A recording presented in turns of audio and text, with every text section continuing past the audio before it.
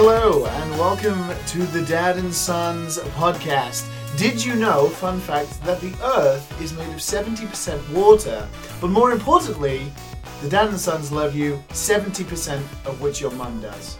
So, it's like you're loved all the time here on the Dad and Sons show, at least 70% of the time. And welcome to another episode where you are the dad or the sons, and we're the dad or the sons, but you decide, and we, all that nonsense. I have with me the delightful Matthew Visual. Oh, thank you. Hello, Matt.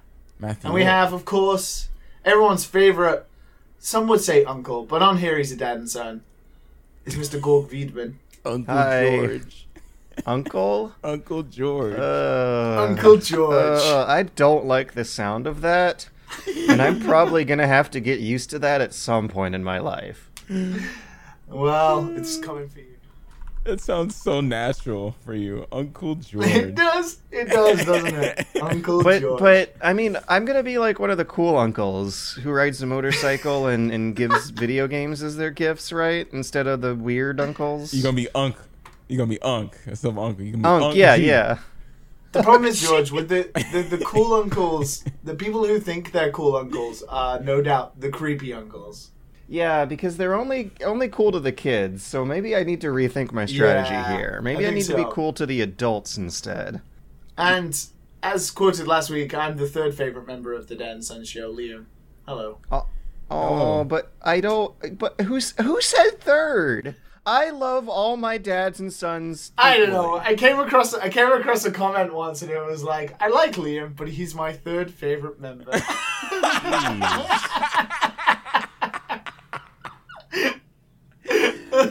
Wow. Jeez Louise. It's like The backhanded comment. Oh. Exactly. Yeah. It's like the Japanese language. The way Japanese works is that the topic order is always at the end. So like a sentence in Japanese Yoda. could be like normal, boom, bad news, or like normal, the best news, and it's like a roller coaster ride to the end. And reading that comment was so similar. It's like, oh, I like Liam, but he's my third favorite member, and I'm there thinking, how many members of Dad and Sons are there? Wait, there's 3. What the fuck?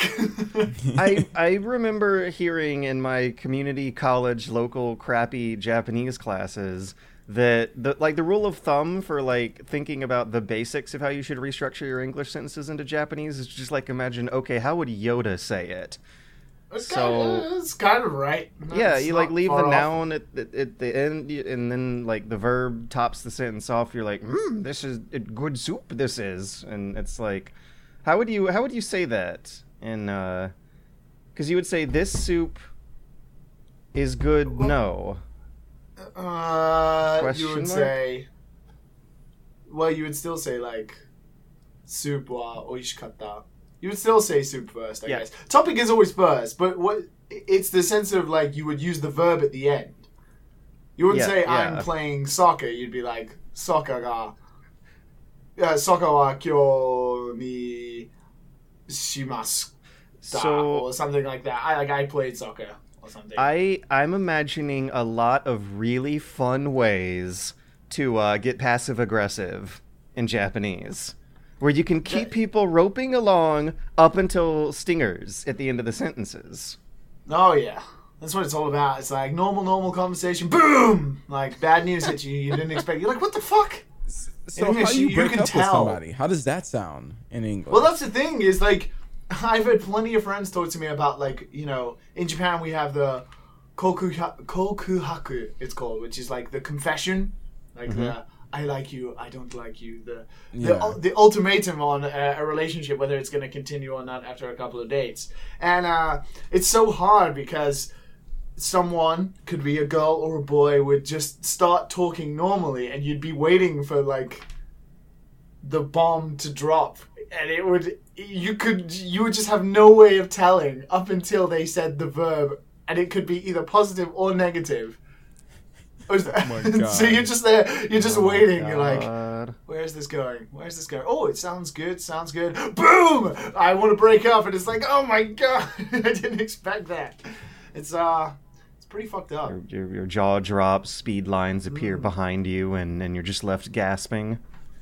Yeah, that's why anime always has, like, you know, the drawn out, what seems to be filler conversations before they have the reaction shot. It's just because that's how the Japanese language is. You have to listen to a whole, like, 4 sentences before you get a reaction because you don't exactly know what's going to happen yet. Oh my god. The suspense is killing me already. Speaking of romance in Japanese and the complexities before the bang at the end. Filler before the bang at the end. All right, so I finished up Agretzko, and for the past 3 weeks, I have been discussing it on the podcast. I tossed out the idea of doing one on the ending. This time, though, we'd have to throw out a spoiler warning, because stuff happens now. There's unexpected situations the character finds themselves in that they do unexpected things to get themselves out of. I mean, some friends have become something else. Some enemies have become a little more fleshed out and deeper. And we don't want to reveal that too far ahead of time. Did you watch the English or the Japanese?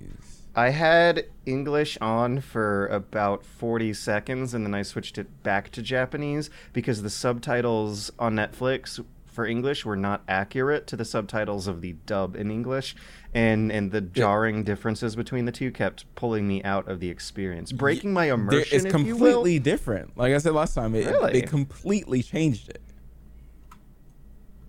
What did they do? Did they make it just more American?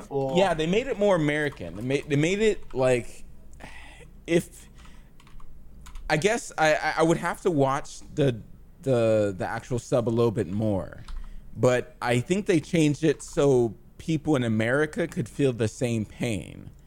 Because I think that they probably did just a cracking localization job where it's like, look, these Japanese like foibles, like they're sort of similar to the problems we have in our own society with office work, but let's change them so they perfectly match, like, the frustrations of really good. There were a lot of moments that I just didn't really get that I chalked up to culture shock, like some responses, some replies, some conversations that I wasn't really you have an able to understand why. I'm trying to think of one right now, and I guess the overarching thing that I would be pointing out is how easily she falls for this guy who's super duper bland and boring and doesn't really offer a lot of replies to anything in general.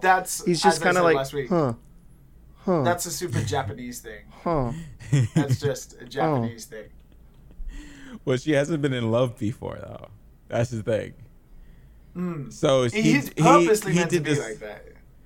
He did this like one thing, like helped her go home, and and started texting with her. And she just melts, and then she just melts because she doesn't know what it is to be in love. So she was one of those people who fell in love very quickly. At least that's what the dub made it seem like. I don't know what the sub did, because the dub was just done. It was just done really well. The sub was in a weird Japanese way where it's like, you're sort of similar, where he did something nice for her, but they kind of had a little bit of a connection. Obviously, in the anime, they play it up that they're both lesser pandas, so it makes more sense for them to connect. Obviously, they're the same type. And initially, he seems, she gets a little drunk and he starts looking really handsome, so she's kind of swooned. And obviously she's in the moment where she's trying to escape work, so her idea is that rushing into a relationship and getting married is one way of doing it. So there's like half the first person to come in. Yeah, half doesn't care, half also he's probably better than everyone else at that moment in time. But it's on purpose that, in a very Japanese way, he's just super fucking boring. What you're saying, like, all Japanese men are boring, is basically what you're saying there, right? Yeah, that's the exact explicit inference. Yeah. So all the we Japanese can quote listeners, you on that, like headlines on the New York Post. I mean, some Japanese office workers who maybe don't have too much of a life outside of work, I don't know. Well, yeah, like you can chalk that up to cultural differences. It's a lot more acceptable to be like fully invested in either your work or your hobby of choice, and just like. Well, you don't really have a choice when it comes to office work in Japan. It's forced upon you. You have no choice. Oh, and that was another thing that I was wondering if they made it through translation is a lot of the weird stuff going on with the work culture. So it during one of the primary twists, the evil boss like turns nice for a day, but then that just kind of gets turned off when they wake up the next day after the party, and he gets mad at Agretsuko for the staple not being at the right angle on the stack of paperwork. When I've heard he's drunk and he forgets. I've heard stories. What a shitty boss. I've heard stories of bosses from expats I talked to in Tokyo who would shoo out these like white interns traveling overseas because they wouldn't like serve coffee from the order of the seniority going down at meetings. Oh my god, dude, you have like real petty little stuff that I can actually like believe is. I'll give you a super great example of this that my girlfriend told me about the other day. Oh so boy. My girlfriend is a high school teacher here in Japan, and they have very similar lives to like office workers where they work 6 days a week around the clock. And she was telling me about this way that seniority works, that in Japan we have like keigo, which is, you know, being formal to each other or speaking formal Japanese. That's the like second language for rich Japanese corporate people, right? It's like like making sure everything is correct. Natural class conflict. It was like exam week, and they had to like supervise the students or give out the tests, and it was like a rota or something where different teachers would come in and out, and then what you would do is one teacher would write their name with the kanji for sensei next to it, and then the next teacher would come in and then write their name, and they would cross out sensei next to their name to seem informal, and then the next person would come in and then rewrite sensei next to them, crossing out sensei next to their own name to seem lesser than the last teacher who came in. And then the next one would come in and then would write sensei next to their name, and then cross out sensei next to their own name.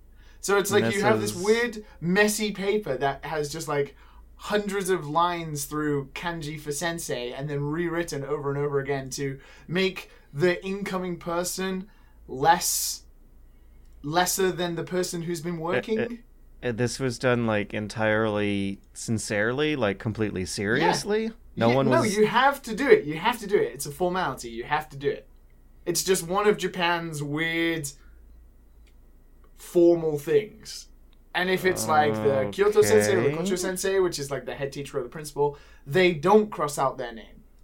Because they are, of course, the head teacher or the vice principal of the school. So they don't cross out their own name.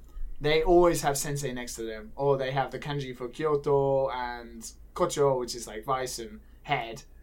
And then they keep it, and everyone else crosses their own sensei next to it. Even though they're all sensei and they're all on the same level, they have to do it to seem like lesser than the person who's been working longer than them. So even when they're at like the same horizontal hierarchy in the company, it's like down to who shows up before the other people to determine like, who gets their job title not crossed out. Is that? Well, it's more like who's been working the longest that day. Or the incoming person is kind of like an otsukare-sama, which is like, thanks for your good work, and that now I'm gonna like make myself lesser so you can go out being the teacher kind of thing. I don't know, it's really weird. I didn't understand it, and she was complaining that it was pointless, and I 100% agree with that. But that's just like one of the examples of this nonsense. And in Agretsuko, there is like a really good showing of the fact that the older you get in Japan, the more up the hierarchy you get, and the more seniority you get, especially with the pig boss. You know, he doesn't do anything. And the higher you get, the less work you do, because everyone else does the work for you, but the more responsibility you have. It's so weird. Like, I don't know how the American version portrayed it, because I think still, like, in companies in the West, the same way. Really? The old guy didn't do anything. He was using company polished money. his rods all day. Yeah, and building like model, like stupid model stuff for the office, and it's pretty ridiculous. I mean, it kind of in Japan, it's kind of happens though, like in the America as well, and maybe not that extreme, but like I'm not saying my job, but just jobs in this type of field. You'll have people just handing down jobs downward because they don't want to do it. Something tells me that like people like Elon Musk and Jeff Bezos don't fill out quite the same work time schedule as their underlings. It's you think Elon universal anywhere you got hierarchies? There? I don't think so.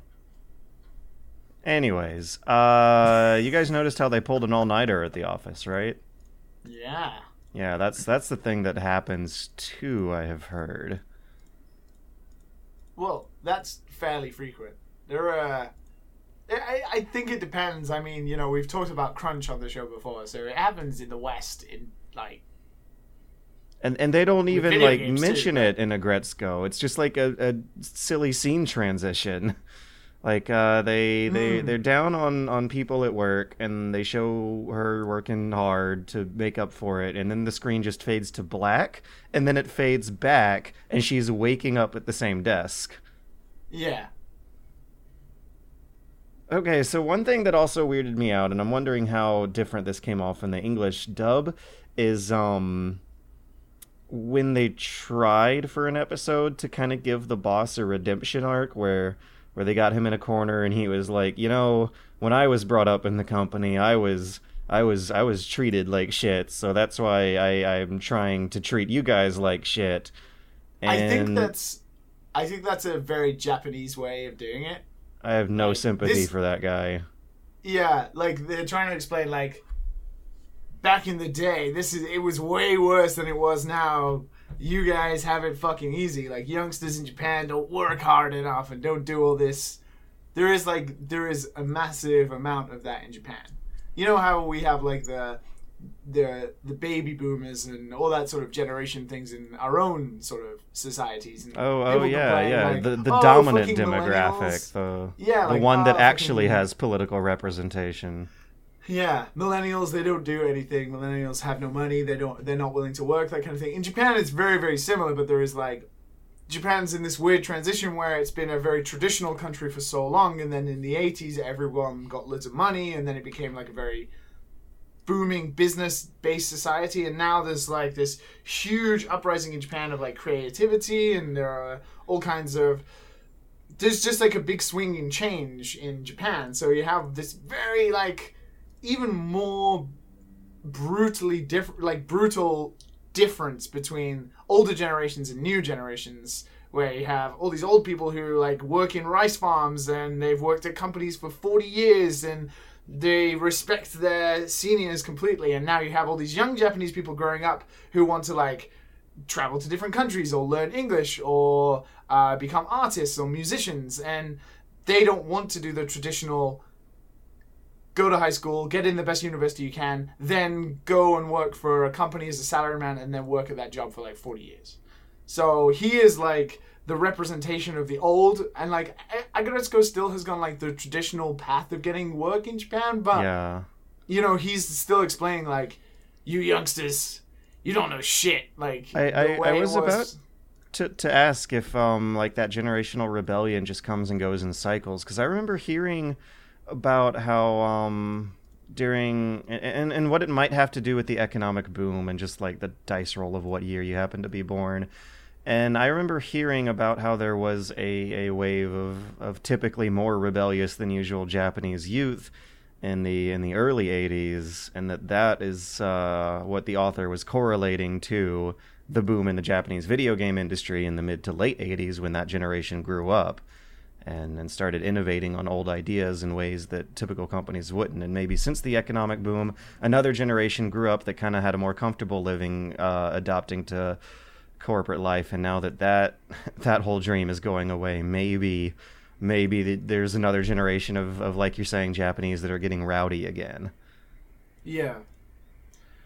And it's so weird how much that economic boom is lauded and revered when, in retrospect, it just seems like a very, very short time in the grand history of things. Like, they made an entire Yakuza prequel around it.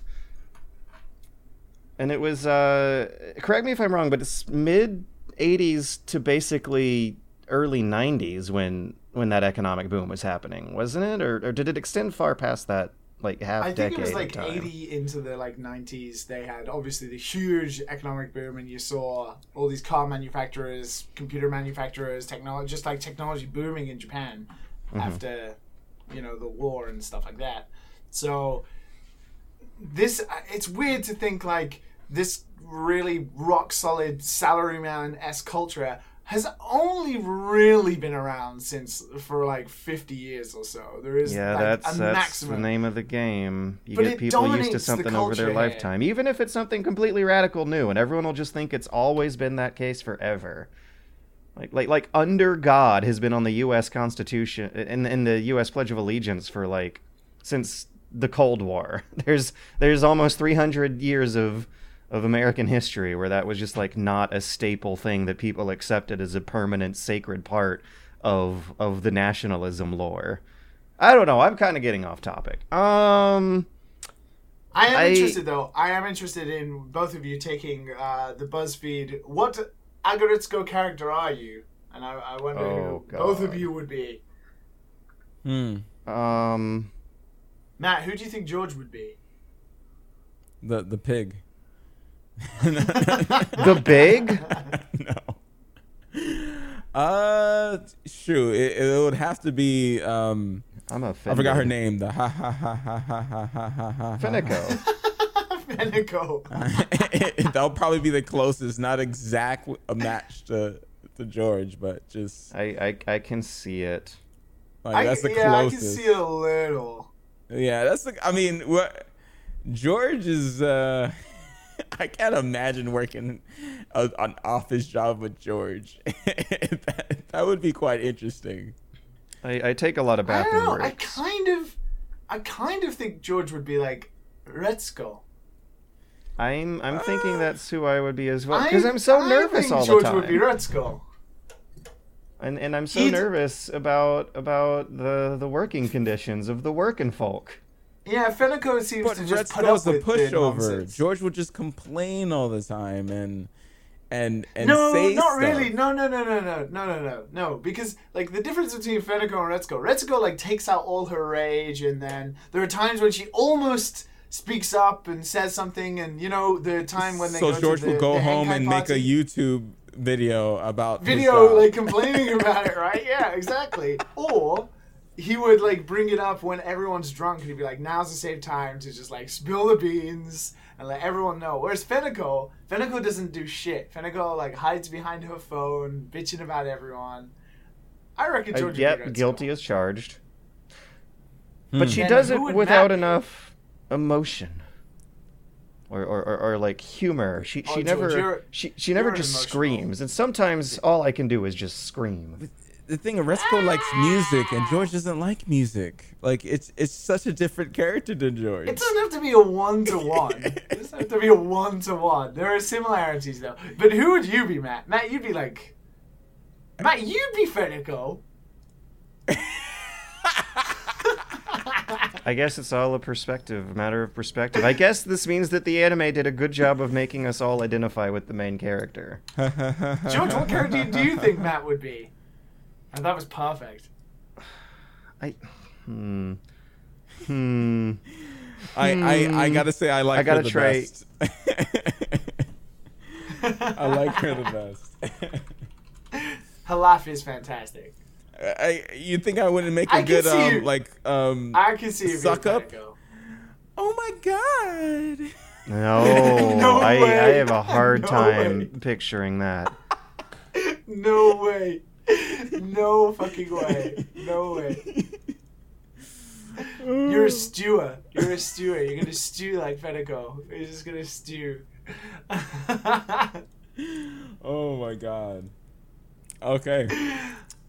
So, video games, right? Yeah. I'm gonna take this BuzzFeed thing, too. for the personality quiz. Please take it so we can announce the results after the break. So what video games can we switch to for a few minutes? I like Matt's video game. Matt's video game is called Work. I have been working cue the George Guild. a lot. Gotta pay off them bills, son. Gotta pay off them bills. Gotta pay off them bills, son. I come home. How is the? You after work, you go to sleep. You wake up early for the gym. You go to work. You may take a poop in between some of that, and then that's pretty much what I've been doing. Instead of watching like stuff like very very like office theme, work theme stuff on Netflix, kind of like Resco and Office as well. And there's something called Roasted On. You're fully immersed. Yeah, exactly. You know, all the anger that I see the characters like scream, I can live vicariously through them. It's great. I stayed away from it was a Neo Yokio. Yeah, I stayed away from that because I was just depressed. No more Toblerones for you. Yeah, I'll watch it someday and then come back to that. I stayed away. I was like, I don't want to waste 30 minutes of my time watching this. I'd rather watch another episode of The Office and watch how Jim and Pam get it on. That's pretty much me. So you minimize that window of The Office to maximize your window of Jim and Pam getting it on. Got it. Yes. Roger that. It's a video game called Life. It's a no MMO, guys. Jump on. It's the Oasis. Just need the Oasis. I think George might as well take this one because I've only been playing old games. I got a new desk. This is 2018, Liam. I know, man. I got a new desk. You got a new desk. I thought you said something else. Whoa. I bet you thought I did. What is it with you two? Matt posted to me on Twitter earlier about my balls, and now George is talking about wait. You said that you had a right shoe tattoo, and I was like, I do. Where is this tattoo? Is it by the Pokeball? Surprisingly, Matt, it's closer to the balls than you would have thought it would be. Whoa. Tramp stamp. Really? Liam, do you have a Raichu tramp stamp? Does it just like peek out of your pants? One of those statements is incorrect. It's not a tramp stamp.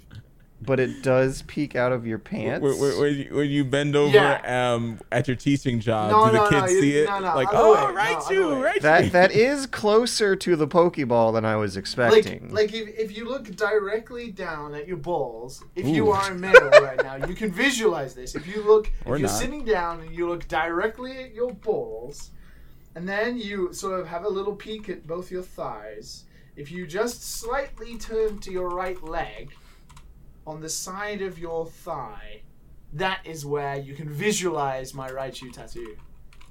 Interesting. All right, I'm time-stamping this. Liam talks about his ball tattoo. It has an interesting story. Interesting. Sure it does. There's so many things I could say, but I think I would get in trouble. George would take me to the principal's office, and I don't feel like going to the principal's office today. Nah, he'll just cut it out. Like, oh, wait. So why Raichu? Punishment. Because I'm just gonna explain the story very quickly. There was a tattoo shop that opened up in the area when I worked at Rockstar, and he was kind of a specialist in doing like video game themed tattoos, comic book themed tattoos, anime, stuff like that, like sort of nerdy tattoos. That was kind of his speciality, and he was doing an event for charity where he wanted to tattoo all of the original 151 Pokemon on 151 different people, raising money for charity. Half of the money going to charity. So it's a charity tattoo. Yeah, it was a charity thing, right? So a couple of friends at Rockstar, being nerds, decided to go along with this and got Pokemon, because there was only you could only get one Pokemon. Once one person chose that Pokemon, no one else could get the Pokemon, right? So whoever had like the Gengar tattoo was the only person who had the Gengar tattoo from that guy. Nice. So in this charity event. So he was like he had like a big wall chart of all the 151, and he was like taking bookings and like crossing them off. So a couple of people at Rockstar got, one guy got Gengar, there was another guy who got like Golbat. There was like a couple of people who got them, and I was like thinking, I have tattoos. I would be down to do this stupid charity thing. Apparently he wanted to go down too. But I was only gonna get my favorite Pokemon, which is Raichu. I love Raichu. I have since I was younger. Okay, I've only seen pictures of your, top half up. So, do you have some thunder thighs, Liam? Do I? Well, I have one thunder thigh. But so I rang him up, and I was kind.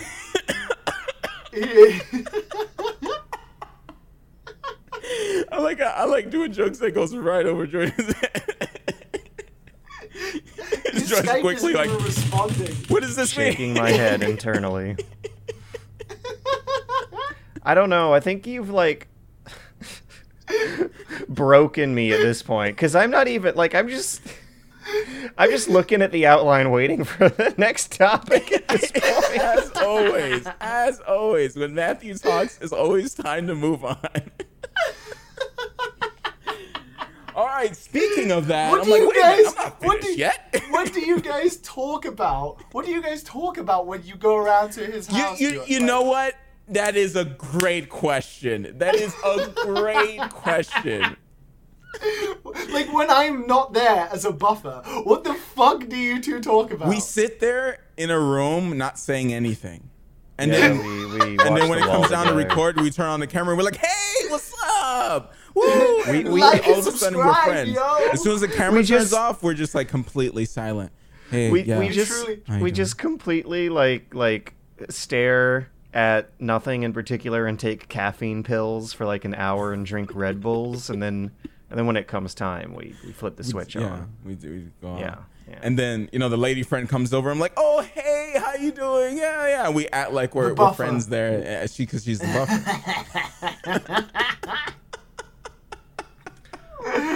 What did you just do, Matt? You just gave me the best segue. Great. Absolutely great. This is what real friends are for, is real friends give friends segues. Because speaking of girlfriends, I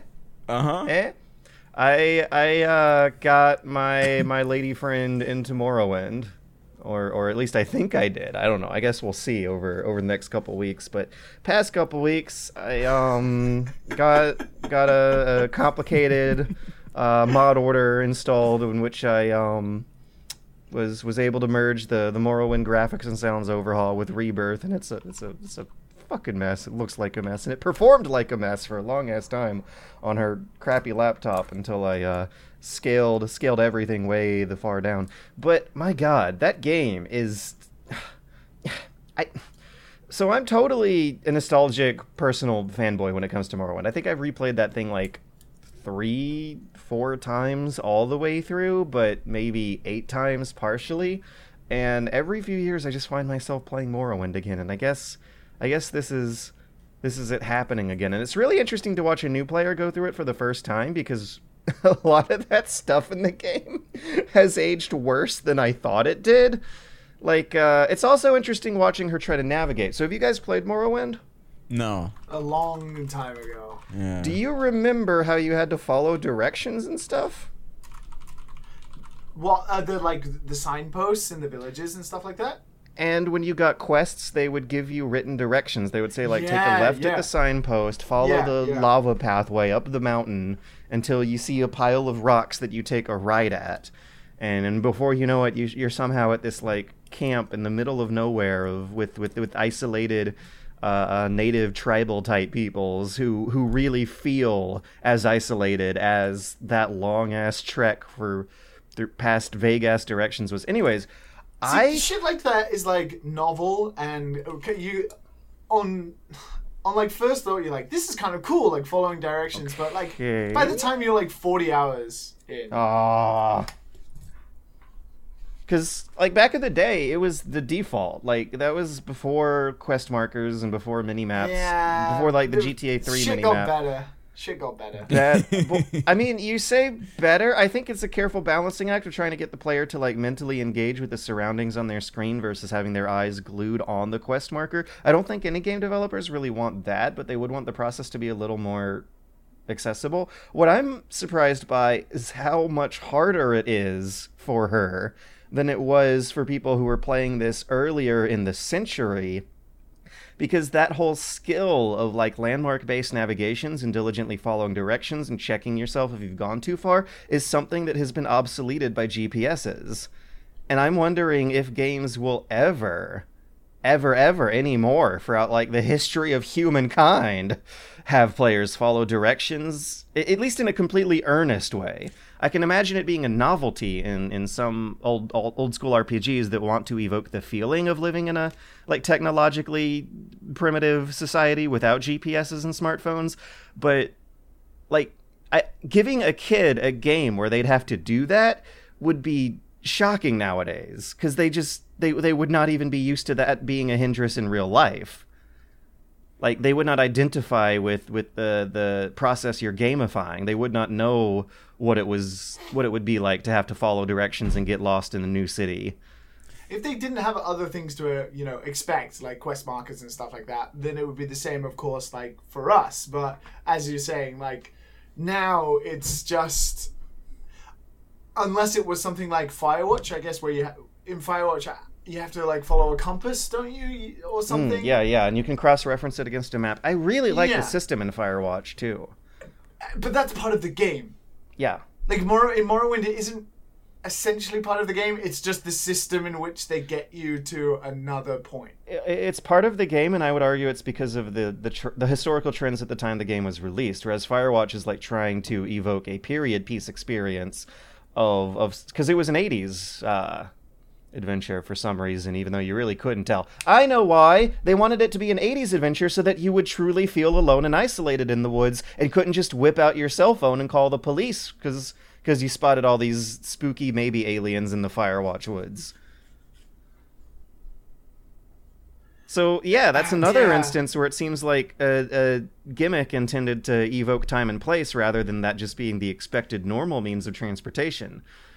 I can see this coming back in different ways, like in VR. Like I played after the apocalypse. Yeah, no. See, like something in VR sounds like really good. Like it does. Sounds like a good idea. Because I played, I think it was called Orbis VR, which is like an MMO that's in VR, and like everything is kind of like not slightly broken, and doesn't work. Not all the features are there yet, so the map doesn't work properly. So you kind of have to navigate through signposts to get to certain quests. And you're just sitting there talking with your friends saying, oh, we got to go this way. Oh, we got to go around this way and go up these stairs. And like it, I can see that coming back in that way. And it's especially in a much better way than Orbis. Even though Orbis is, it does its thing. It's kind of broken at the moment. It reminds me of my childhood and how I have like witnesses and memories of seeing a typical part of the human experience, which is following your friend's crappy directions, completely go away because of technology. Like, remember, everyone's favorite meme these days is Steam Tams, and like the first line is like, well, I made it despite your directions. And no one says that anymore because you don't even need to. I made it despite the Google link you sent me had an R instead of an M. Yeah, nowadays sent me to the wrong direction. Nowadays, if someone gets lost, it's their fault. If someone gets lost on their way to you, it's their fault because they'll blame Google or something, or they'll say their phone racked. Like the responsibility is no longer on the host to provide good directions. So is she enjoying it though? Absolutely. She self-identifies as a lore whore. So reading a lot of text and getting into the really, really trippy lore that Morrowind has, which is the thing that's like so amazing about rewatching this game all over again, is how much more sense the lore and world building makes. Like, you've got this instead of there being this binary civil war over the continent, like you have a number of major factions. I want to say like 3 different: the Empire, the Tribunal Temple, and the Ashlander cult. Like, as your 3 primary factions fighting over the continent instead of 2. They're subdivided into guild halls and great houses. Underneath that division, you have minor houses that you keep track of. They all have like families that you can visit their tombs and see their graves for. There's so much detail to the world that just makes sense in a surprisingly intuitive way, despite how aged the game is. The combat is the thing that she's not really able to get used to. She was able to get used to following directions. In fact, I think she really loved following directions because of how immersive it is, and she considers herself a lore whore. But you can just ask a guard on the street for directions to the local tavern, and since they don't gotta record a $30,000 pack of voice lines for the guy, you can straight up get them. Yeah. I just remembered. Did you choose Morrowind for Final Games? I would not be surprised if I did. I think you did. It is one of the faves. If I was on a deserted island, I could see myself getting hundreds of hours of good times with Morrowind. I'm pretty sure you did. I'm just remembering this now. Like, I remember us having like a 45-minute conversation about Morrowind. Not only is it a big sandbox RPG immersive collectathon like games nowadays, but it also has a really incredibly solid core of writing behind it that I don't really think a game of this size and scope could do nowadays either, because of the expectation of voice acting. Like, the conversation system is something that I miss. Every single random townsfolk has so many topics that you can ask them about, and they'll give their canned responses, but there'll be like a dice roll for a variation of it that kind of makes it feel like the conversation was a little more personal. Like, when you walk off the Siltstrider in Balmora and ask a random person for directions to the Southwall Corner Club, they don't feel like a random person. They feel like an individual pedestrian who actually lives in that town, who wasn't just like churned out on the fly from an automatic NPC generator. Even though that was totally the case and the streamlining is visible, the amount and breadth of topics of conversations you can get from random people and how important they are to your main quest lines and the directions that you're trying to follow make them feel like more important people than they actually are. And that's a feeling that I think has gone away from the newer Elder Scrolls games entirely too. You can totally tell who is a random NPC villager and who is an important quest giver nowadays. And in Morrowind, you got to use a little more intuition by talking to people, figuring stuff out, and that it just makes every little social encounter in this world more memorable in a way that I don't think has transcended to the sequels of this game. Segueing into RPGs with which try to capture spirits of games like Morrowind, you've been playing Pillars 2, right? I literally started it yesterday and barely made it past the character creation screen, but so far, so okay. Okay, I know a lot of people are gonna balk at that, but you guys gotta understand, in like hardcore pen and paper style CRPGs, you are supposed to spend an hour on character creation, and you can So totally do that. I tried. It's a weird system. They want you to import your save game from Pillars 1, but they don't fully complete the character for you, which I guess has me guessing that the gameplay systems are going to be drastically different. So you import your save game that keeps your story decisions from the first game, and then you're tasked with more or less building a new character from scratch once they're done quizzing you, once they're done giving the BioWare quiz on, all right, what did you do during the major decision of previous game? I never got to said previous decision. Thanks for spoiling the first game, second game. Yeah, it'll definitely spoil the first game if you haven't made it to the end of the first one, which is a shame because the first one peters out towards the end. I think Pillars 1, like, the first half of it is fantastic as in terms of like a Kickstarter niche game that was trying to nail the production value, size, and scope of what used to be the AAAs that was inspiring it. I think it absolutely accomplished its goals. It does peter out towards the third act, though, and you can tell they ran out of time and money. I'm wondering if that'll happen with this one, but I still really like some of the writing, like some of the real trippy like Chris Avellone choice and consequences stuff at the end of Pillars 1. In fact, there's one cool idea that I want to share with you guys in the vaguest sense because it is cool, but it is also a spoiler. But I would be really interested in hearing your guys' thoughts about one trick they try at the end of Pillars of Eternity. Go on. Okay. I am going to keep it vague. Okay. And for people who are listening who really don't want to hear vague notes on what happens at the end of Pillars 1, go ahead and skip ahead by, let's say, 2.5 minutes. All right, I'm going to go ahead and skip ahead. There is a character who you talk to whose memories of the previous events is hazy. They ask you for what happened in their memories in order to shape the events that come. They react based on a testimony of events that you can totally lie to this character about, or just make up on the fly, or gradually piece together with context clues you learn throughout the main quest. And I thought that was really, really cool, that you like shape the past of this game's lore from this character's testimony by giving your own version of the story. I mean, it just sounds like the old Amnesiac. True. But I feel like that's a cool player-involving interactive twist on that trope. It's very convenient. Like, we yeah. need to ask you loads of questions to get your character. It's, the special sheet from Fallout.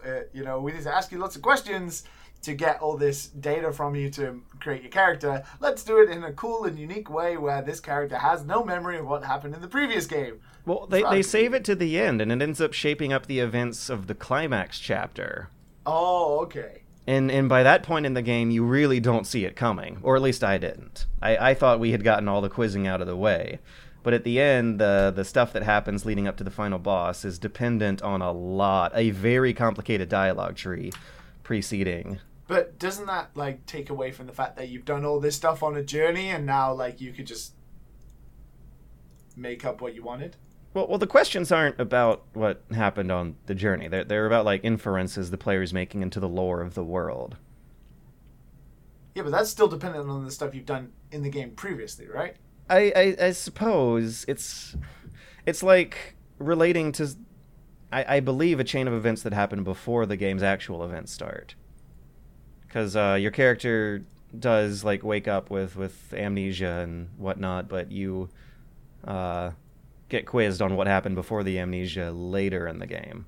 And I believe there are correct and wrong answers that affect how positive the end of the game outcome is, which is hilarious because when you load up Pillars 2 and click on your saved pathway for what story decisions you made in the first game, one of the choices is everything bad.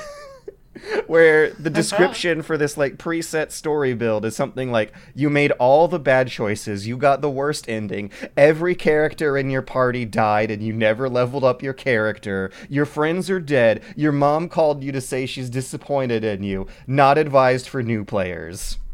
So I guess the only important thing is that what anyone cares about is, George, are you going to make a Pillars 2 video review? Yeah, absolutely. I'm really looking forward to it, and I actually really like the, I'm pretty darn okay with the note it started off at. It's like a pirate-themed one this time. They have you swashbuckling from ship to ship on tropical islands. I'm kind of like with Divinity 2 coming out for consoles. Mm-hmm. I'm kind of holding off on playing a big CPRG kind of thing. And I don't blame you because it's very niche. You're still going to be reading a shitload of flavor text. And I missed the Divinity 2 boat, no pun intended, on Pillars of Eternity 2's boat. But I kind of want to play Divinity 2, whereas I played Pillars 1. I didn't finish it. I liked it, but I'm more interested in jumping in Divinity 2. than this. And I mean, it has the higher scores. I just consider Pillars like one of those weird George games that one of the really, pillars of George's. Is it really easy just to jump into 2 and be okay with it? Because I feel like it's a direct sequel. I will say that you'll get spoiled towards the end of the game, but the stuff that happens at the end of Pillars 1 is such a mishmash of gods with Deus Ex Machina that it's not probably going to be something you care about having spoiled that much. How is the combat? I can't really testify that much. I only had my character go through like the first tutorial fight and then walk around a bit of the first opening area. So you know, I'm not very deep into it, but I'm wondering if I'm already noticing the lack of Chris Avellone writing. The writing seems very descriptive and immersive when you're like reading your wall of text in the text boxes, but the premise they set up for is really, it just strikes me as kind of stupid. You're basically sailing a boat across the ocean chasing after a giant kaiju monster who has a chunk of your soul inside of them, and it seems really...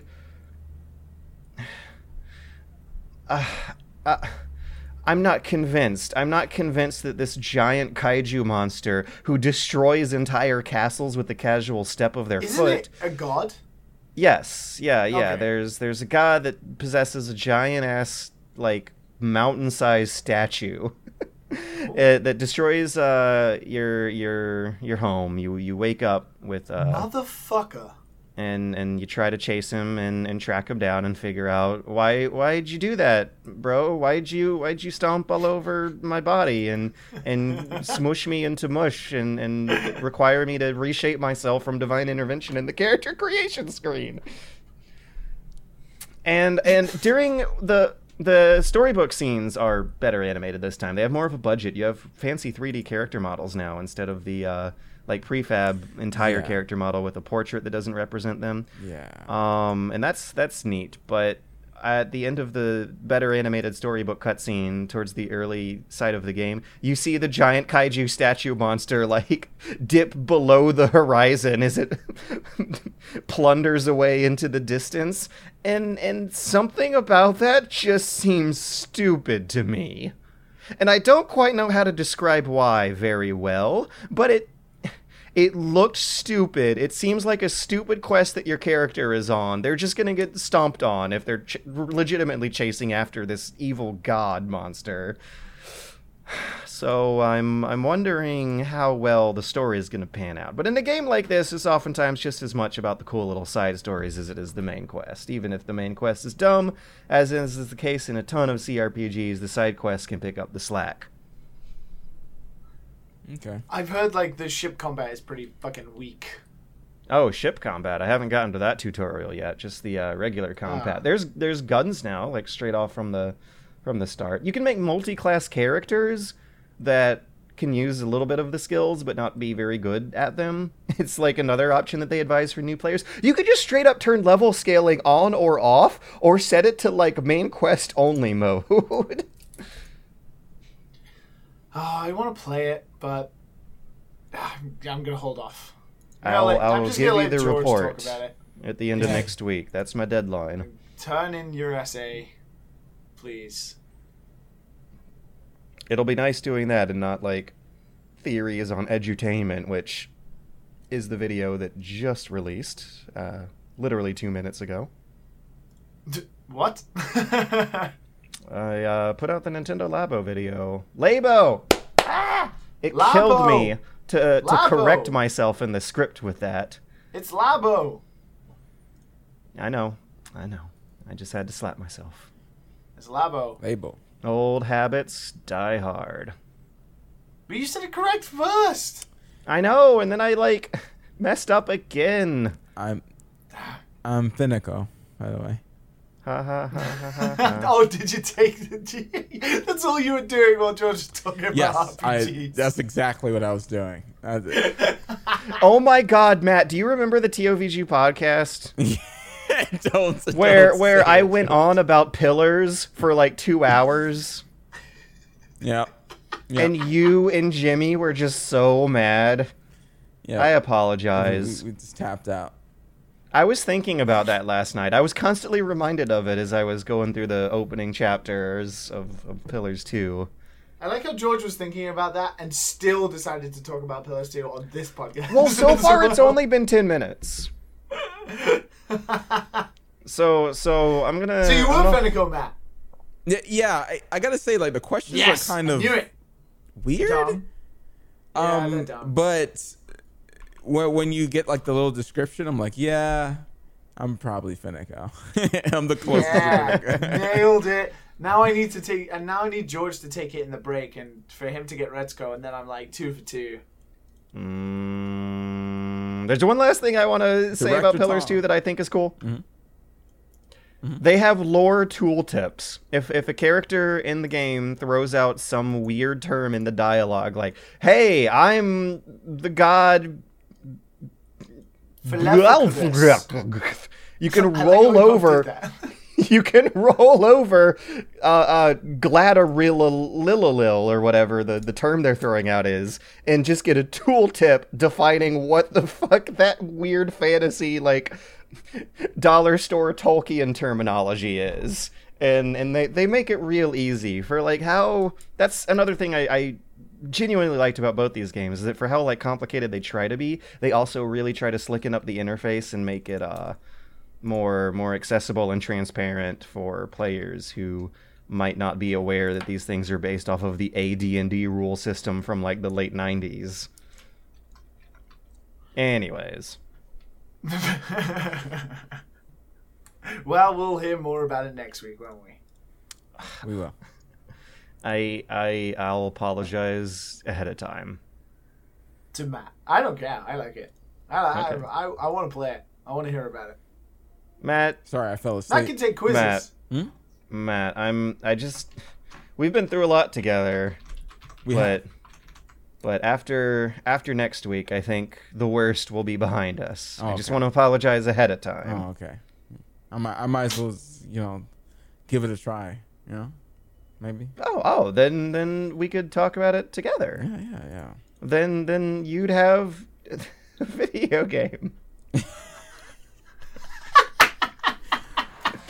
And that's the break. We've got a new friend for everyone. He's got fur and a tail. He gets in lots of trouble, but he's a bouncy little fellow, 'cause he's got springs for legs. Pogo the Monkey, the best new video game for the whole family. I love you, Pogo. You bounce. Help Pogo escape from the evil research laboratory where the mean old scientist genetically altered him. Uh-oh, the pharmaceutical scientist is going to get you, Pogo. Here you go, Pogo. Have a gold coin. Good thing Pogo has a banana cannon. Those nasty scientists deserve to die. Now get the shampoo manufacturers before they squirt it in your eye. Here you go, Pogo. Have a diamond. You'll guide Pogo through tons of fun adventures, including saving Timmy, who fell down the well. Here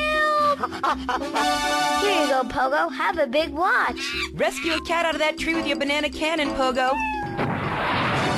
Here you go, Pogo. Have a fast car. And help Pogo to his final mission, to storm the White House with his friends and become President of the United States. Pogo the Monkey is the game kids are sure to stare at for hours. Everyone loves Pogo. Idiot Gamer called Pogo the best spring and simian game since bouncing bananas. Buy the game Pogo the Monkey today. Right, Pogo? And coming soon, Pogo the Monkey card game, Pogo the Monkey plastic dolls, Pogo the Monkey quilt covers, and Pogo the Monkey car covers. For the dad who has everything, why not a Pogo the Monkey tie-in sports jacket? For the lady in your life, why not Pogo the Monkey chocolates and hygiene products so she smells like a real monkey? And for kids, a life-size, living, breathing, springing monkey. All available at pogothemonkey.com.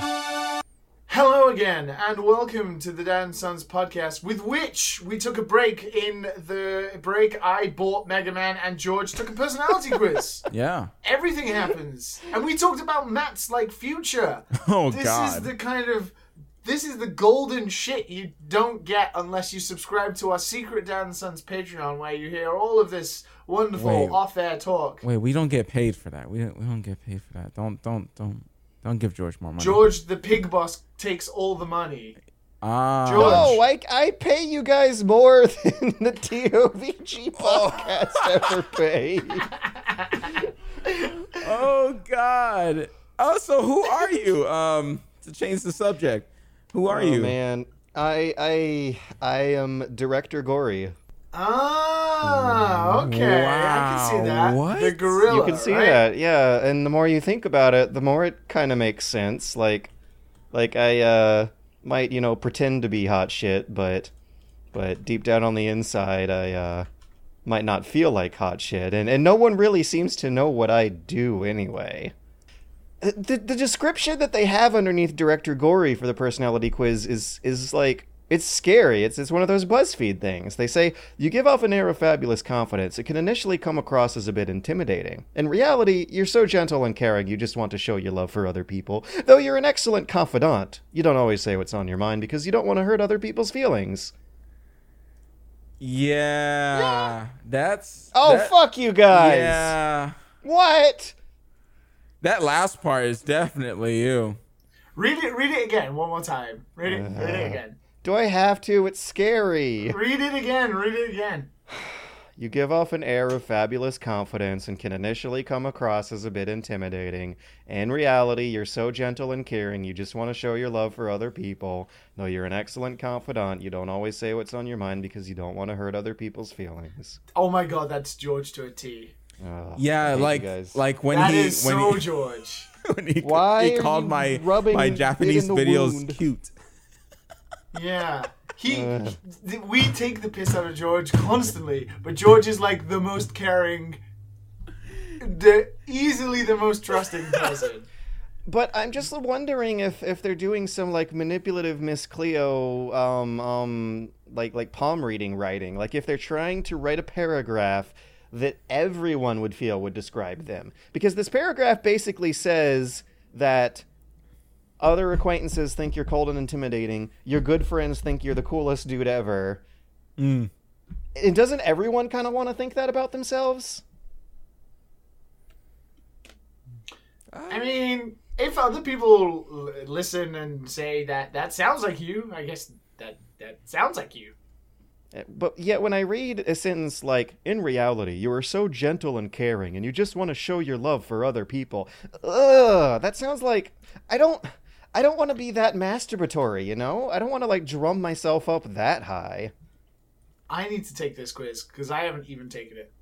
Alright, I'm going to post a link in our Skype room, and we're going to... I've got it. I'm going to do it right now. We're going to scare Liam. Pick a drink! Okay, so Matt, Okay. while he's doing the personality quiz, let's Oh God. Mm-hmm. let's talk about porn on Steam. Oh, okay. And how everyone got really scared, rightly so. Wait, this is my favorite topic. I can't miss it. No, I'm joking. Oh. Continue. I wonder if your Retzko character is going to be able to multitask. But let's see. Whoa. Oh, I could do that. So, if you guys have been paying attention to the big story, big news for the past week, might be the one story we can get to today because it's big un. There was a scare for about 3 going on 4 days in which the developers of many quote-unquote adult games on Steam, which include a lot of visual novels, but most popularly the Match 4 puzzle game Hunai?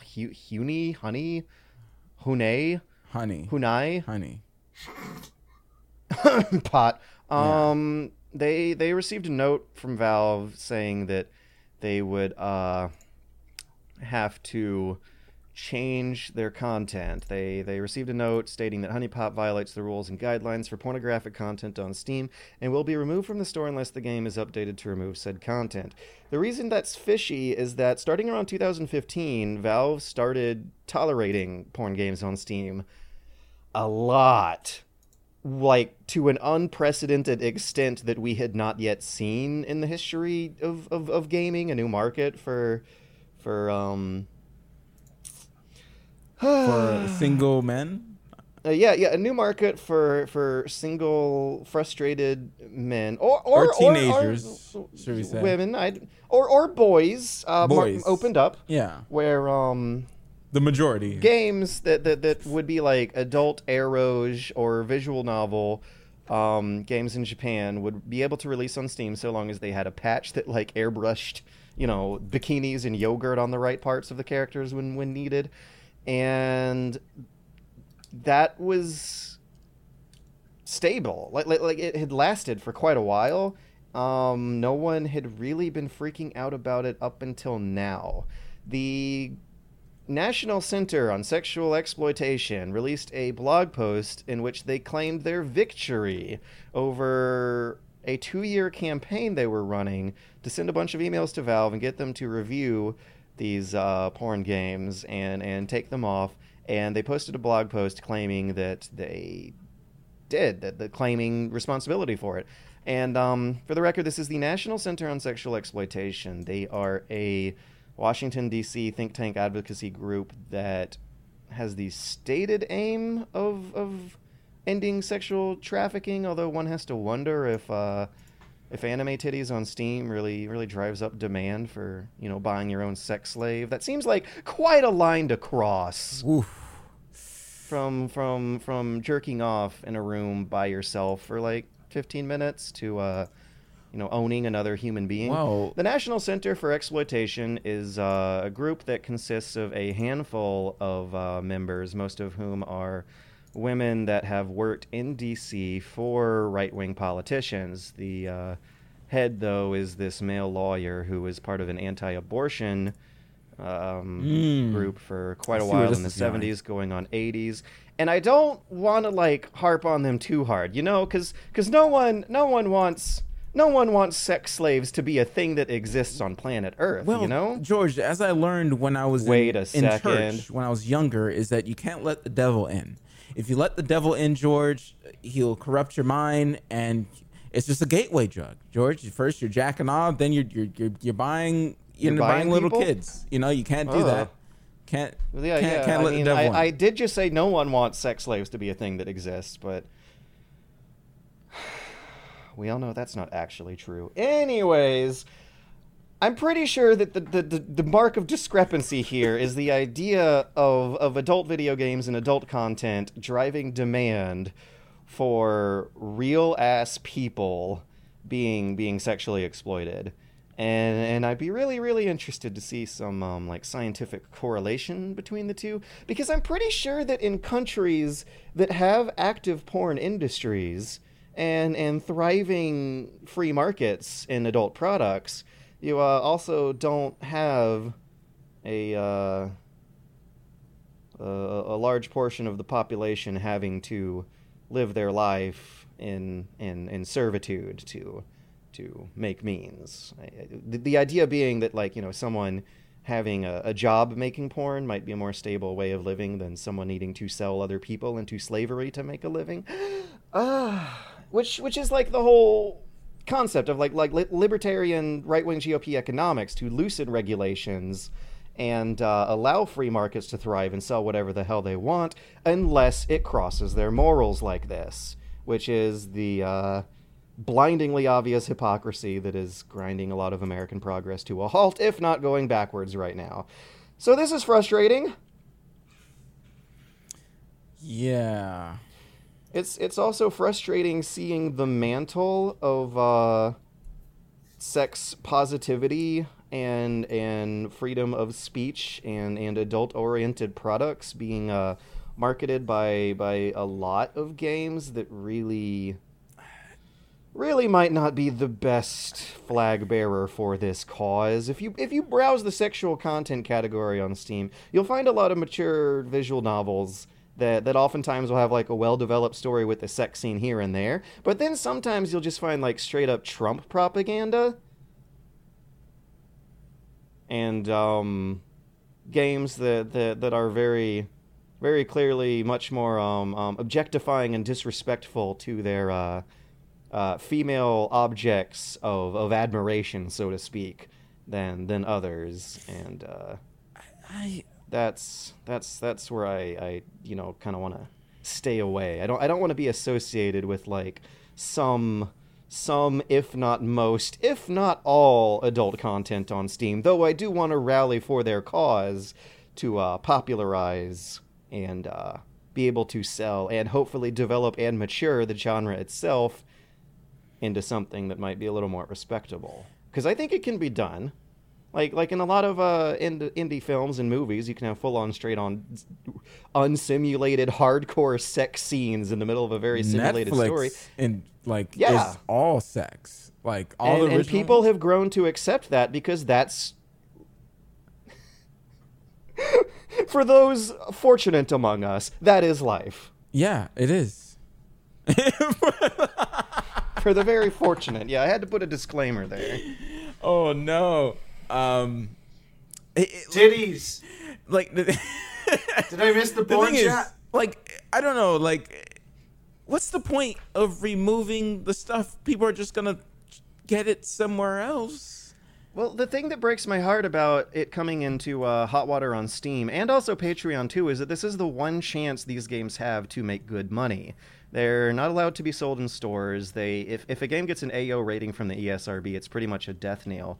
Steam actually sells AO rated games. Most of them straight up opt out because getting a porn game rated by the ESRB is just a straight up loss of money because it's not like any stores or publishers participating in the ESRB program are going to want to sell porn. And Steam has been the exception. I very much consider them a trailblazer, actually, and I've been waiting for some company out there to finally, like, What I don't understand about this, and what constantly doesn't make any sense to me about Steam or Valve or the way they operate Steam, is I don't know why they don't heavily regulate certain genre aspects on their store.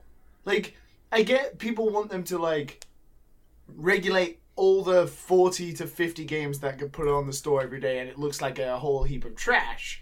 But that's just what's going to happen when you have, like, you can just pay $99 and you can get your game on Steam. But I don't understand, like, why they don't, like, make teams. Like, Valve have the money to just make teams that target certain... You don't have to do it for every genre. Like, if it's an action-adventure game, fine. It's probably going to be okay. But if you're just going to, like, all of a sudden, like, wipe away any game that has any sort of relation to sexual content in a visual novel style... You could at least just make a team that goes through all of those games and decides, like, okay, this is the stuff that isn't okay. What a and that hell of a job. About. Oh, my God. But it isn't, though, because it's one genre. You're not talking about the whole Steam library. You're talking about one genre. So something like 40 games get released on Steam per day. And, yes, that sounds like a lot. But YouTube, as bad as they are at moderating, they still have that warehouse of 10,000 reviewers who will, like, watch videos that get submitted for reports, who will vet to some extent for the normal YouTubers, not the big famous ones. That's the YouTube privilege everyone knows about. I mean, you have to wait for your game to be approved on Steam anyway. You have to wait like a month between when you pay for the license to put it on there and then when you can create your page and all that kind of stuff. In that 1 month since you paid, it should be reviewed. Like, it should be reviewed by somebody, especially if it's falling under the umbrella of a genre in which Steam are just going to be like, nah, fuck that, we're just going to remove all of these games, instead of, like, looking at them. Especially with games like Honey Pop, which is kind of, like, on the line between being completely okay and... It's okay, so one of the things that's really frustrating to me on a more personal, maybe subjective level, is that I'm seeing this cause being championed by a lot of people who don't seem to be able to tell the difference between explicitly for jerking off material and games that are love stories. Like there is a huge gap between the audience and purposes that Honey Pot is for and the audience and purposes that Witcher 3 is for. But you will see parallels being drawn between the two because they have tits. Both. Right. But the idea of, like, depicting those tits with respect and, like, slapping them on a character that's treated with respect is something that seems to be kind of lost on a lot of fans. Oh, I don't know. It baffles me sometimes with the way Steam is going and how Steam don't combat this in more sensible, businessy ways. Because they don't want to hire people. They want to still be a cute little, like, small hipster company in Washington State. And it's so weird when Gaben has so much money. They don't like, have job titles, so they don't know who's in charge of what and who has the final say on certain decisions, which is what happened here, which has happened like 3 times in the past couple years. Not only is he literally like one of the richest video game related people, he's literally one of the richest people on the planet. Like, some of that has to funnel into making your products better. Also, I mean, the idea of like capitalism is to, you know, like hire people, give them jobs, be a job creator, share your wealth. It's not like taxes are gonna force you to do it in America. He has to buy his 4th island. Leave him alone. So, Honeypot and many other developers of games that include patchable nudity scenes on Steam have received reports that they need to change their content or get delisted. 2 days later, they receive another report saying, please disregard the previous report. We're actually just going to re-review our whole entire policy and we'll get back to you then. Wow. Which, you know, not signed by Gabe. It's just a general statement from Valve, but I still have to wonder if, like the Skyrim modding fiasco, Gabe woke up the next day and was like, wait a second, I don't like all this negative PR. Let's just backpedal. Or in the case of their Half-Life fan game policy, if they're like, wait a second, I guess people can be allowed to sell games that have our IP. Wait a second, no, not when they make a bad game and give us bad PR. They don't seem to have a solid core set of consistent values that is shared across the company culture that is enforced in an efficient and transparent manner. Because there's a lot of companies, now that they've been empowered by Steam, that have been put in a place in which they expect to keep making adult games, but all of a sudden that financial security, or not financial security, but economic security of knowing that they have a solid popular marketplace to sell their games on, instead of having to go to somewhere like fucking Nutaku, that they probably really like the idea that their game can exist outside of advertising banners on torrent sites. Yeah. And the thought of that being taken away is something I really don't like. Well, I was looking at the Honeypot Twitter, and they're already posting like the game and hosting it on other websites like Faku and stuff like that. So they're finding other places to host it, and Faku could capitalize on it. PlayAsia could capitalize on it. Yeah, like they already have like an audience, so they're gonna be okay. But for like anyone starting, but it's no Steam audience. Like that's trying to make it. Yeah, David and Goliath in comparison. Yeah. Oh well. All right, Liam, what you got? Oh yes, on your results. Okay. So, what do you think? What do you think? I'm thinking you're gonna hate this. I'm thinking the bubbly dough girl. Jesus Christ! Wow. I hate you. I warned you. Let me see. Man, I don't know really. I'm gonna. Wow, he's not on here. What about the fox raccoon guy? Let's go with that guy. The fox raccoon guy. Yeah, the guy who looks like a fox, who looks like a raccoon. The mammal. Yeah. Haida. You're both wrong. What a surprise. He's the hippo. What an unfamiliar situation. I can't believe me and Matt Visual are both wrong about a question Liam's asking us. I got Red Skull. Ah, the lady herself. Yeah. So you sat there and took it at GTA, man? You just took it? I know, man. Fucking, I don't know what this is all about. You might come as sweet and mild-mannered, but deep down, you're a death metal princess just ready to unleash an unyielding flood of rage. You try your hardest, you really do. But for some people, it's just never quite enough, George. Never forget that you're bright and talented and very hardworking. And when people forget that, you just grab a microphone and scream into their faces. Do it. I'm so glad George was a gorilla. It kind of looks like George. I'm okay with my result. George is both of yours suit yours. I don't know about I'm gonna mine. send a picture in Skype. I should put a picture right beside it and see if we can. Are you comparing George to a gorilla? Yes. yes, I am. I am a It has a primate. very George face. Guilty there. as charged. Mm-hmm. You think, yeah, kind of like a neutral, resting, monotone Yeah. face. Yeah. Yeah, I yeah. didn't see this. Director Gory might not emote a lot, but when she does, you know she's happy, and that. She emotes a lot outside of work. But George never goes to work, so we would never know. Yeah. Why? George doesn't know about having a job or, I've been there. I spent years of my life washing dishes in the slop kitchen. Oh, now George relaxes after a day at work. Yeah. Oh, right. He just does more work. Yeah. The same stuff. I mean, the downside to that is that you're always freaking out about not getting enough work done, and it's a real problem of combining your personal and professional lives. You never know when it's safe to sleep. The anxiety is, oh my God. Is steadily taking over, rotting my brain. It's growing like a fungus. Hey, Liam, you like those Yakuza games, right? Oh, shit, yeah. So, Yakuza 3, 4, and 5 are getting remastered for the PlayStation 4, which will mean the whole damn gang, Okay, a whole series. Are you talking is remastered or remake?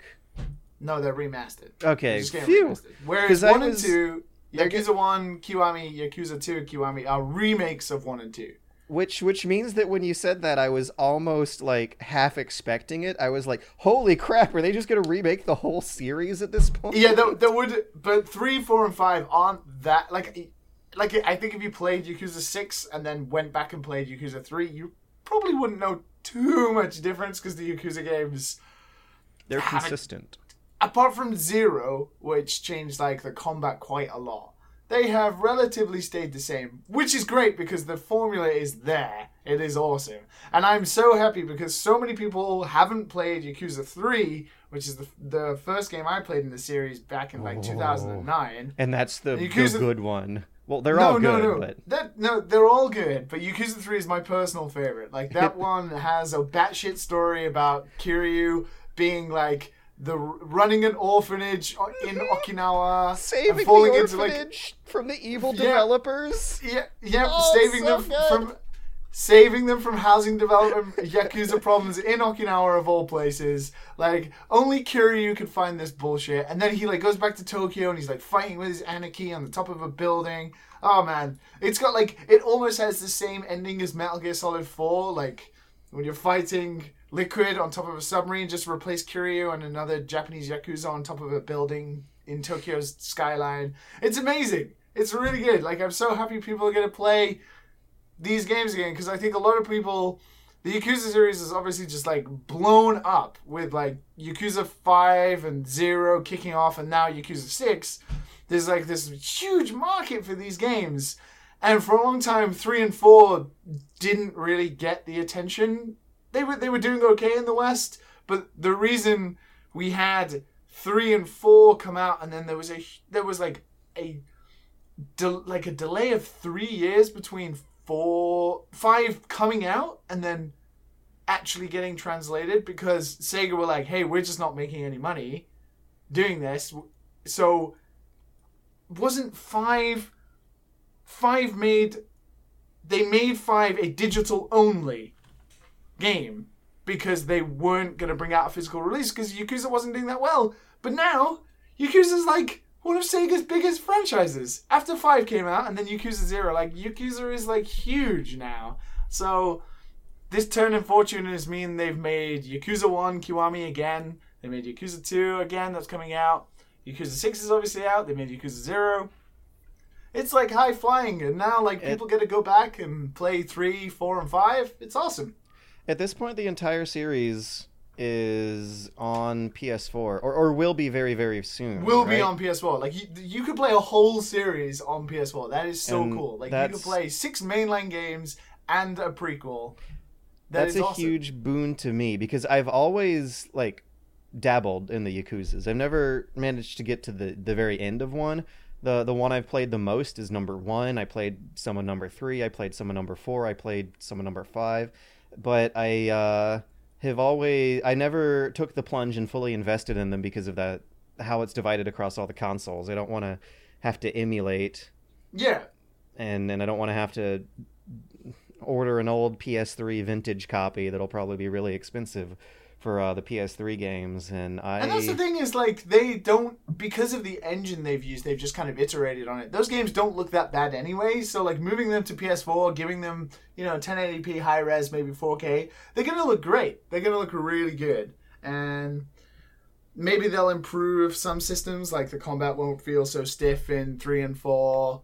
But I'm excited for people to check them out again. I'm excited to go back and play 3 and all of that. Yeah, it's nothing but good news in Yakuza Town.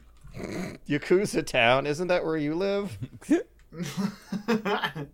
Well, it's funny because 6 takes place like in a place called Onomichi, which is about 45 minutes away from me. So, almost.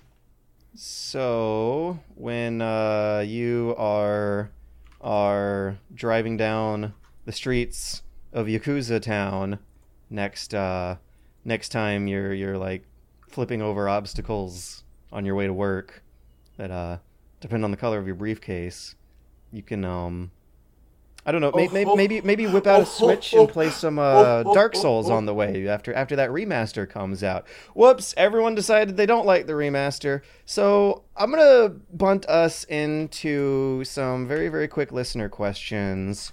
Matt's going to go back to playing the game he's been playing. Yeah.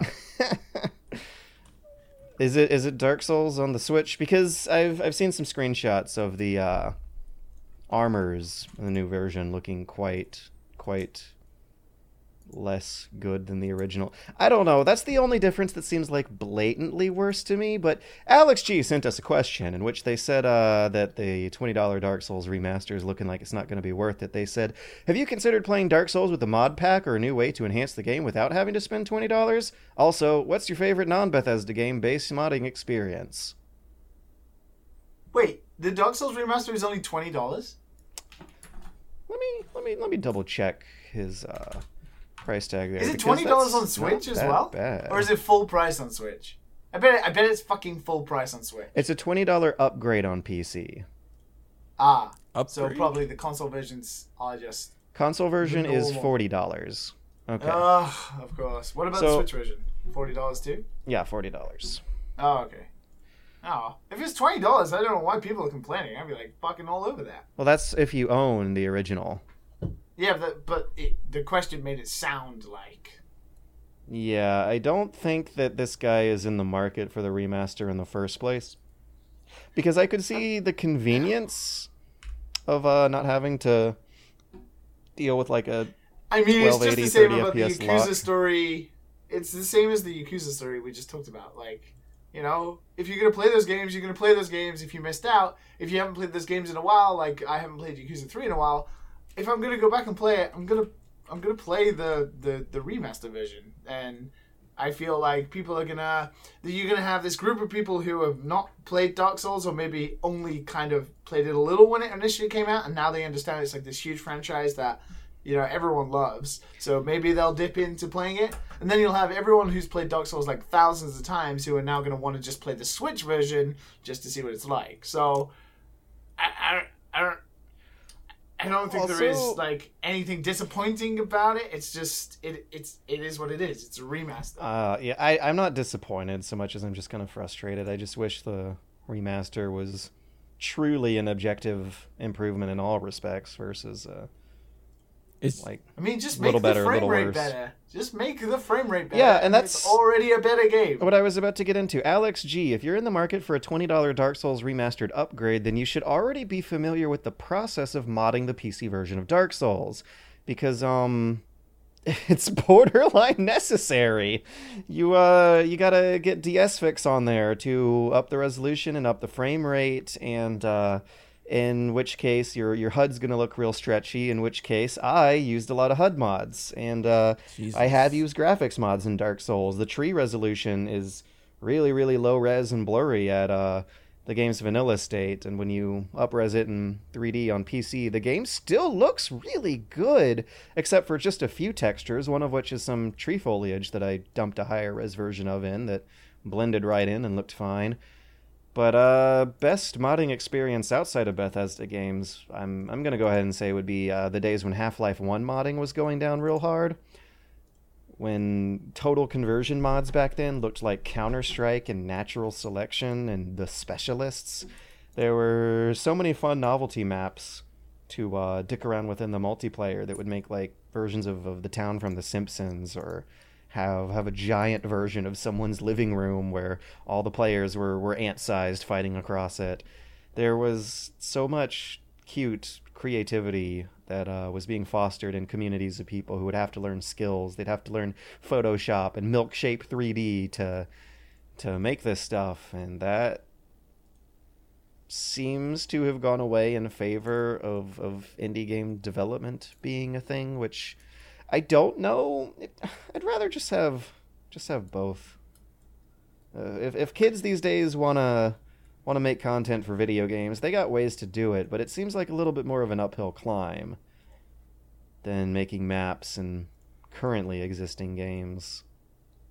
I'm not the guy to ask about mods. I never have really delved into that community, and I didn't really grow up playing PC games modding them. So you guys probably have got way more experience than me with that. I've played some mods for like Halo back in the days and Call of Duty back in the days on PC, but I didn't really get too much into it as well.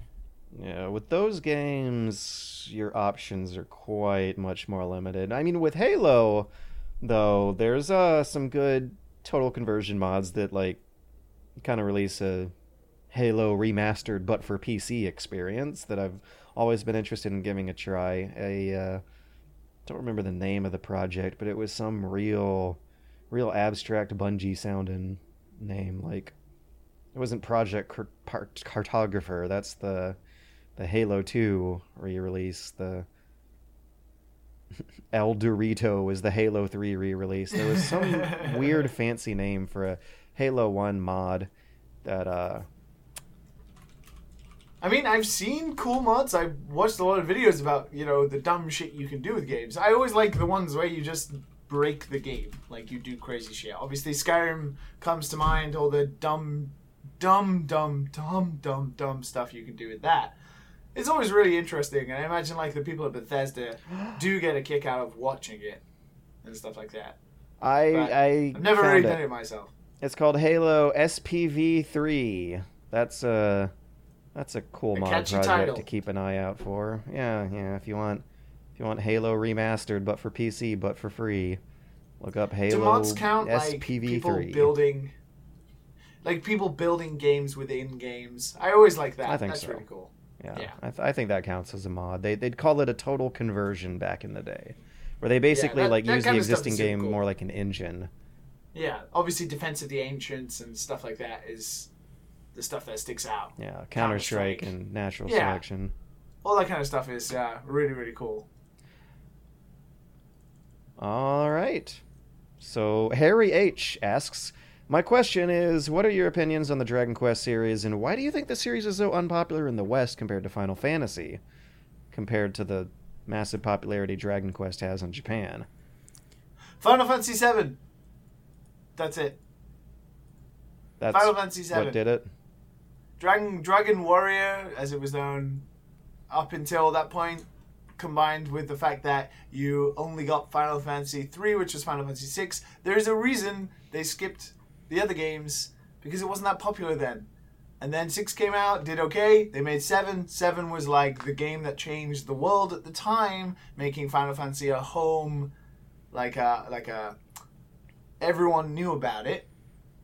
And then Dragon Quest was doing well in Japan. It still catered to the Japanese audience, whereas Final Fantasy then became this international brand.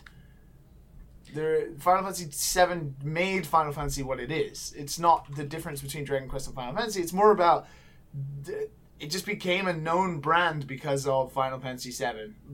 it was known between people who didn't play RPGs, people who weren't that into games. It was like a meteoric rise for a series that had done okay, but was nothing, amazing at the time. Whereas Dragon Quest, continued to just do what Dragon Quest was doing. It's never had like a breakthrough game. You could say Dragon Quest 8 was probably the biggest, and Dragon Quest 10 on the DS. Those games did really well. They reviewed pretty highly.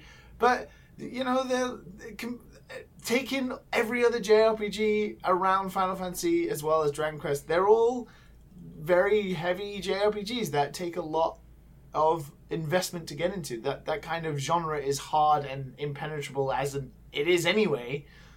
But Final Fantasy gets away with it because it became this international brand that people became obsessed with because of Final Fantasy VII. So I don't know if it's because Dragon Quest is any different, really. It's just a time and a place thing, I think. Because obviously in... Has it always been turn-based? Because I've never Quest? played, yeah. Has it always been turn-based? Yeah. Oh, yeah. So it's always stayed some old reason- school, basically. Yeah, I don't think the It's changed a series lot. It's picked changed a up lot. in It's the good. West until 8, TBH. Yeah. Like, I'm watching a new Dragon one Warrior- now, and it looks exactly the same as I remembered way back. Like, it Yeah, nothing has like changed. 11. No, 11. You can move around, but it's still like you have to wait to attack and stuff like that. But it reviewed really well. All the Dragon Quest games review incredibly well because if you are into that stuff, Dragon Quest is like the top tier of JRPGs. Like, it's a known series as well. It's the same as most JRPGs. They're very, very difficult to get into. It takes an investment, and that kind of stuff it doesn't become popular. Xenoblade Chronicles is arguably the only thing next to Final Fantasy and maybe the Tales series that are like ongoing, successful JRPGs. Everything else is sort of in the middle ground of making it big in Japan, but doing so in the West.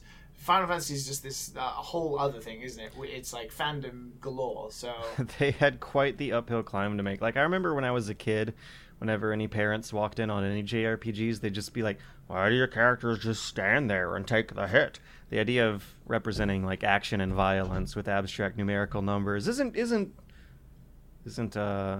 quite as palatable to Westerners who might want to get their hands dirty, yeah, if you just go all the way back, like the amount Final Fantasy took from Dragon Quest and what Dragon Quest laid the foundations for, based on what Dragon Quest learned from games like Ultima and stuff like that.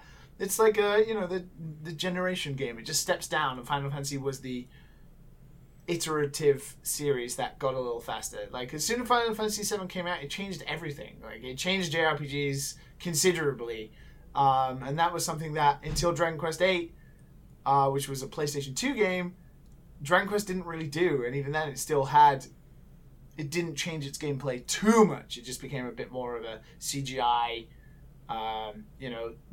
glorious cel-shaded game. A very, very good game, but still an impenetrable JRPG. Whereas, Final Fantasy VII was this cinematic story explosion that hadn't really happened before. So, I don't know. So, now with that out of the I mean, way... you guys don't play them, so I'm assuming. I'm just this answering for is you. basically Yeah. Liam's question. Elliot H says, a few weeks back I saw that George had written a video on Wisecrack about Metal Gear. I enjoyed the video, but it got me thinking about journalism on YouTube and if it could compare to journalism of yesteryear. Is it at all comparable to freelance journalists being hired on a piece-by-piece basis, or is it a whole different kettle of fish? Where to begin? You don't want to be a freelancer. The freelance fees for most publications are absolute garbage trash that no one can eke a living off of. If you actually want to be making a living as a journalist, you're either going to have to churn the fuck out of those freelance pieces in and out, or get a position as a staff writer somewhere. That job I did on Wisecrack was, admittedly, during a time in my life when I did not have the Patreon and could use the fun bucks, But most of the money that's being made by YouTubers, I'm going to guess, is being made by the YouTubers' own channel themselves. There is an economy, and Matt Visual and I know a lot of people roped into this economy of like smaller editors or graphics artists or like musicians who will make money selling their services to YouTubers, but so far as I can guess, it's not really their primary. I don't know what, like, because you remember Sunder, right? Sunder would do freelance work for a lot of YouTubers. Yeah, but it was never enough because, which is the case in just about any industry that takes freelancers. Like, you're not being paid by the hour. They're not obligated to pay you a federal minimum wage. They will pay you less. Yeah, and it depends on who's hiring you.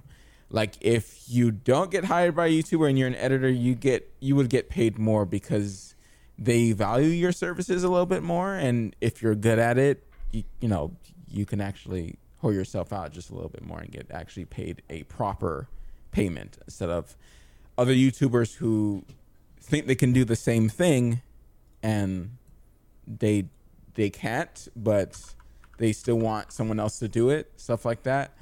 Yeah, that kind of happens. There's like a gray area there, but it all depends on what type of editor or animator or any of that you are and how good you are with that. Oh yeah, I bet the animation model on YouTube is completely gotten flipped up its head from making stuff on your own channel to getting paid to make stuff on other people's channels because the algorithm no longer wants to bring up short videos and we'll animations pay you an are gonna be short. Yeah, okay, you can kiss my ass. Because I did pay a lot of money to the guy who made my animation in my Project W video.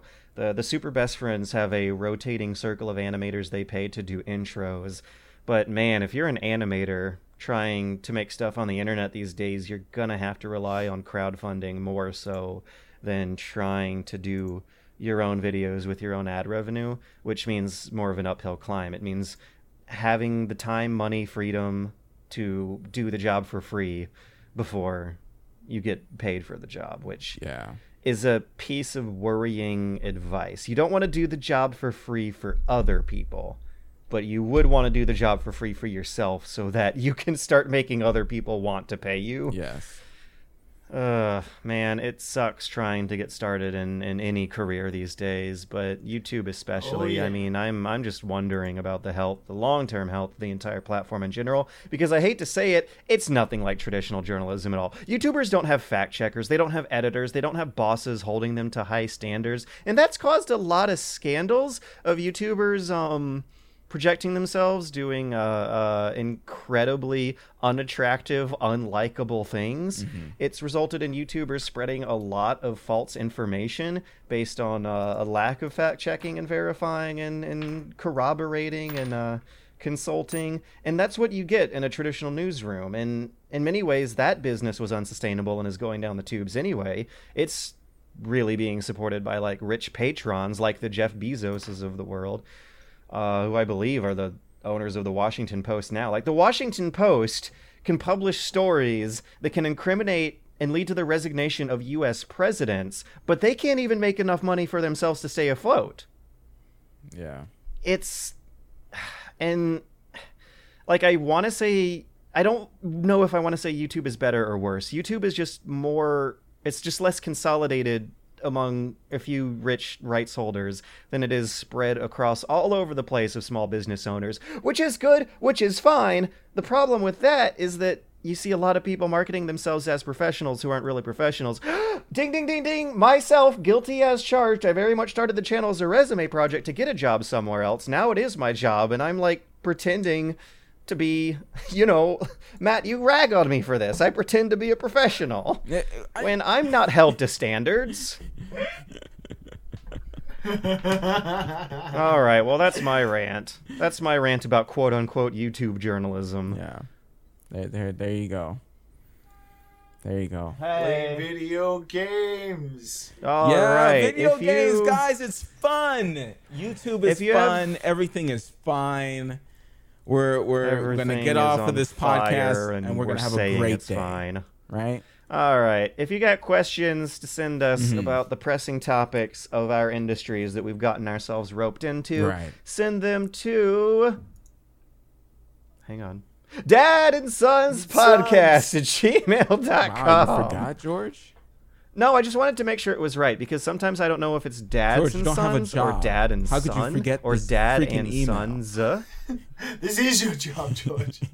I thought you were all about being a consummate professional. Yes. Aren't you a professional? I'm just going to jump out the window right now. Welcome to Dad and Son. Bye.